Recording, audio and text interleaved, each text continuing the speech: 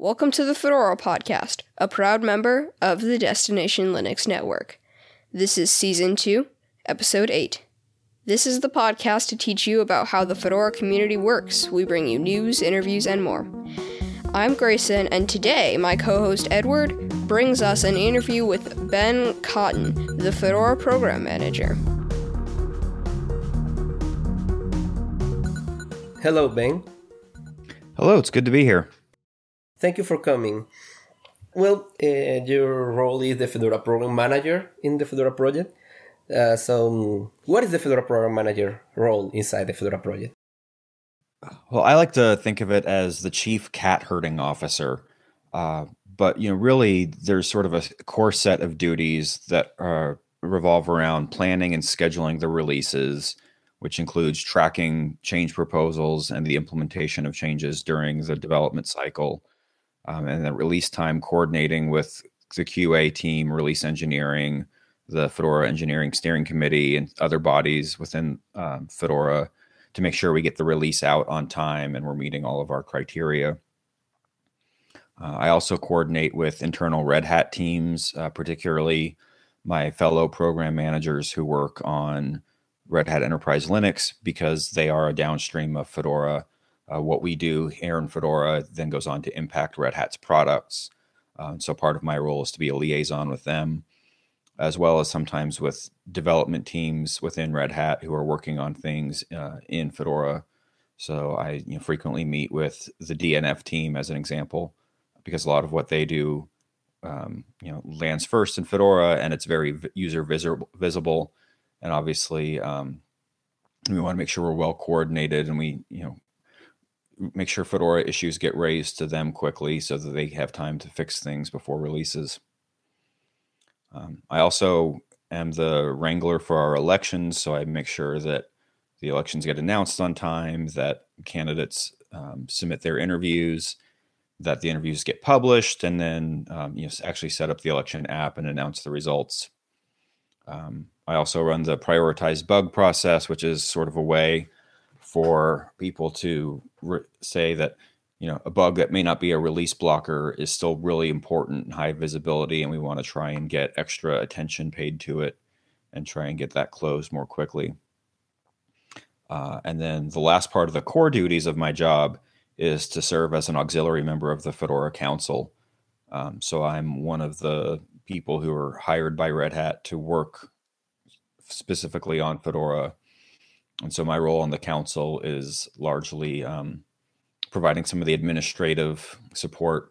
So, setting meeting agendas, making sure we're staying on topic, publishing results, things like that.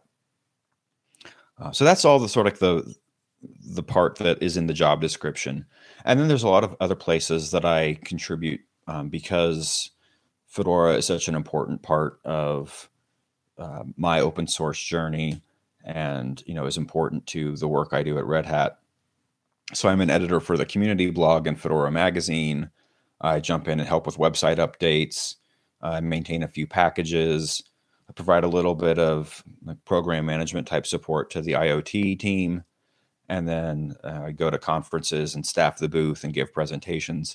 And these are all sort of things that aren't necessarily core to being the program manager. So, stuff that my predecessors didn't necessarily do, and whoever the next program manager is at some point when I move on won't necessarily do. But those are sort of like the extra things that I do to try and help Fedora overall. Yeah, but that's more like any other contributor can do, not specifically related to the role. Right. One of the things that I've found is that because Fedora is my day job, there are a lot of opportunities for me to jump in and help that I didn't necessarily have when I was working, somewhere else, because, I'm sitting there paying attention to Fedora all day. So I notice things quickly because I'm not having to go pay attention to my other job. So that's like, with the websites thing is a good example of, it was release day and there was some of the website stuff was wrong. I was like, well, I'm here right now, so I'll just jump in and fix it. Yeah, I get it. So, something that maybe you can clarify to me And as part of your role, you work with some of the upstreams project we work in, for example, like Genome or DAX specifically for the developers. Not really. That's one of the things that I would really actually love to do more of in the future is, Fedora is downstream of a lot of really big projects like GNOME, like KDE, the Linux kernel, stuff like that. And I would love to have more interaction with the major upstream pieces, mostly in sort of a listen in mode. But if there's a significant delay in the GNOME schedule, then that's going to severely impact Fedora Workstation. And they're also on a 6-month release cycle that basically it leads ours by a short amount of time. So, GNOME release comes out, and a few weeks later, it's packaged in Fedora, and we're getting ready to do the release. So having more coordination between some of our bigger upstreams would be great. And also, I'd really love to be able to have more coordination with sort of peer projects. So, OpenSUSE, Debian, things like that, where we have, other distributions or other sort of similarly sized, similarly diverse projects. We're all sort of doing the same work. Everybody has releases they get out. Everybody needs to coordinate, with QA and things like that. And, different projects do it differently, but we're all sort of doing the same core ideas. And it'd be really nice to have this coordination where we could build sort of a body of knowledge together and, help each other get better at how we do our processes. Yeah. Another question that normally I ask to everyone that is in the podcast is how people can help with you, or how can you help the community? I mean, where is a place where you can interact with both community, with you, and you with the community? Yeah, so I try and stay really involved in the community. A lot of times I'm sort of silently involved. There's a lot of mailing lists that I'm subscribed to that I don't ever speak up on, and I spend a lot of time in different IRC channels which I don't usually talk. But a lot of my job is just making sure that all the different moving parts within Fedora know what's going on. So a lot of it is just making sure the information is getting from one place to another.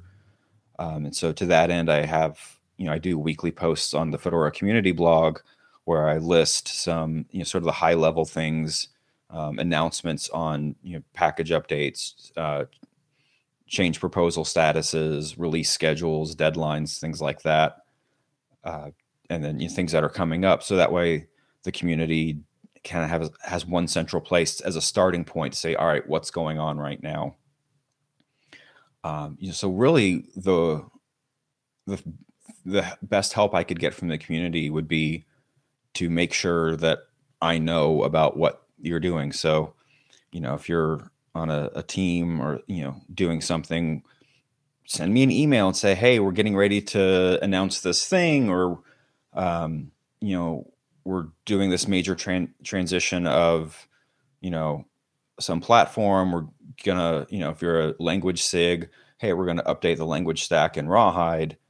Make sure I can get that word out. And then I'd love to see more people contributing to the community blog. It's a great place for people to, sort of give internal community-facing content announcements. And it's in a central place because, there's no one mailing list that everybody's subscribed to. There's no one IRC channel that everybody's in. A lot of times people think of Devel as, the mailing list that everyone's on, but there are a lot of people in Fedora who don't contribute from an engineering standpoint. They're working on design or translations, or they're, ambassadors or advocates, other roles where they may not actually be interested in most of the traffic that goes on the Devel mailing list. And so, having a place for people to get that communication back and forth is sort of the hard problem that my role is largely here to work on. Yeah. As a non-technical part that I am in the Fedora project, I see I don't remember. I think you say this called Fedora Program Manager office hours, where we can connect to you with you in IRC quickly and easily to talk about things. Even the invitation from the podcast I sending you from there, because I know for sure that you will be there working with the community. Yeah, so I hold office hours Wednesdays at 9 a.m. Eastern, which is currently 1300 UTC, and that's in the Fedora Meeting One channel on IRC, and it's just an hour of me sitting there, and there's no structure. I'll usually start off the meeting by dropping a few announcements in there, and then it's sort of open session for people to drop in if they have something to talk about, or if they just want to say hi. And if nobody shows up, then I work on email until somebody pops in. But I think that's a really important part of my job, is to be visible and available to the community. In a corporate kind of program management role, program managers usually don't have a lot of authority, but they have the ability to, if somebody's not getting stuff done or not working well together, they can go to that person's manager, somewhere, and put some pressure on it. In a community like Fedora, I have no ability to go talk to somebody's manager. It's entirely, the only way I can be successful in my job is to have credibility within the community, and for the community to trust me and trust that I'm acting in their interests. And so I try really hard to earn that trust and to keep it. And part of that is just being available. Even if nobody shows up some weeks, that's fine, because I was still there. Yeah. I want to go back to something that you comment that was part of your core duties. That is the release coordination. I mean, did you plan the dates with every part of the release? When is the beta release? When the freeze in the infrastructure starts? When it ends? And how the release coordination dates are planned by you? Yes. So the basics of the schedule are actually fairly unchanged from the time I started contributing to Fedora about 10 or 11 years ago. Obviously, we've made some changes since then. We don't do alpha releases anymore, for one. But a lot of the schedule preparation that I do now is just copying the previous release's schedule and updating the date. So I change the target final date, and all the other dates sort of change and cascade. All the tasks are dependent in some number of layers on the final release date.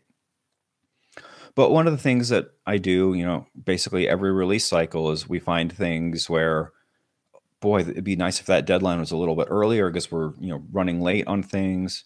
Or every few releases, I'll just go to a bunch of different teams and say, look, here's the tasks for your team and the release schedule. Do these still make sense? Sometimes we stop doing something because it's not useful anymore, or we just don't have the people available to do it. And so, there's no point in having that on the schedule anymore. Or we decide certain things where, it'd be really helpful to have some sort of reminder checkpoint, like, oh, here's the time we should, do whatever task before the release. And so we'll make tweaks to it. So, we're not reinventing the schedule every release, but, no release has quite the same schedule. We're sort of always making iterative improvements to it. Yeah, I make this question because it's widely commented that the Fedora release is aligned with the GNOME releases. Mm-hmm. So this is true in any way? We are really aligning our releases with GNOME, or is just pure casuality? So that's definitely a consideration. I think that was, I don't know if it was done intentionally, but it's part of the reason why we keep our release cadence where it is because it's somewhere between 4 and 6 weeks, I think, when the GNOME GA is, and then the Fedora GA.